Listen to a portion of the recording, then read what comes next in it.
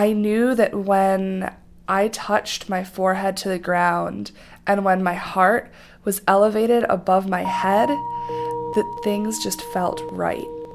It was the way things were supposed to be. I was raised Catholic. My mother's side of the family was very religious. I enrolled in a summer camp that was a Western Christian-themed horseback riding summer camp. And I was told that either you're with Jesus or you're with the devil. And I was told that my Catholic family was going to burn in hell. I had become very good friends with a Muslim, and I remember sitting at the summer camp and asking them, is he wrong? And I remember the pastor looking me straight in the eye and telling me that Islam was the work of the devil. After that, I was just incredibly disenchanted with the whole idea of, evangelical Christianity.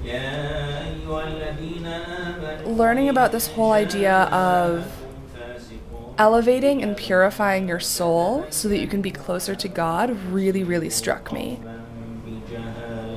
So I chose not to tell my family right off the bat.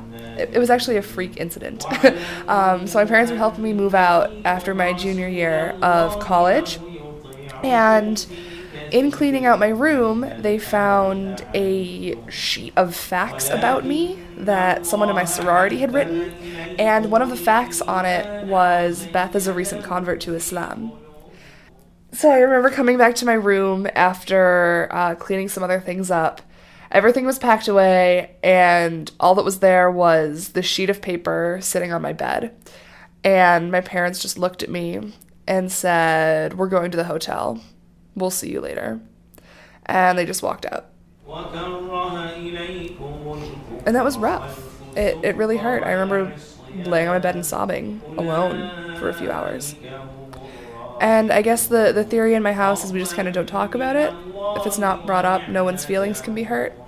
But it's definitely a constant undercurrent of tension within my family.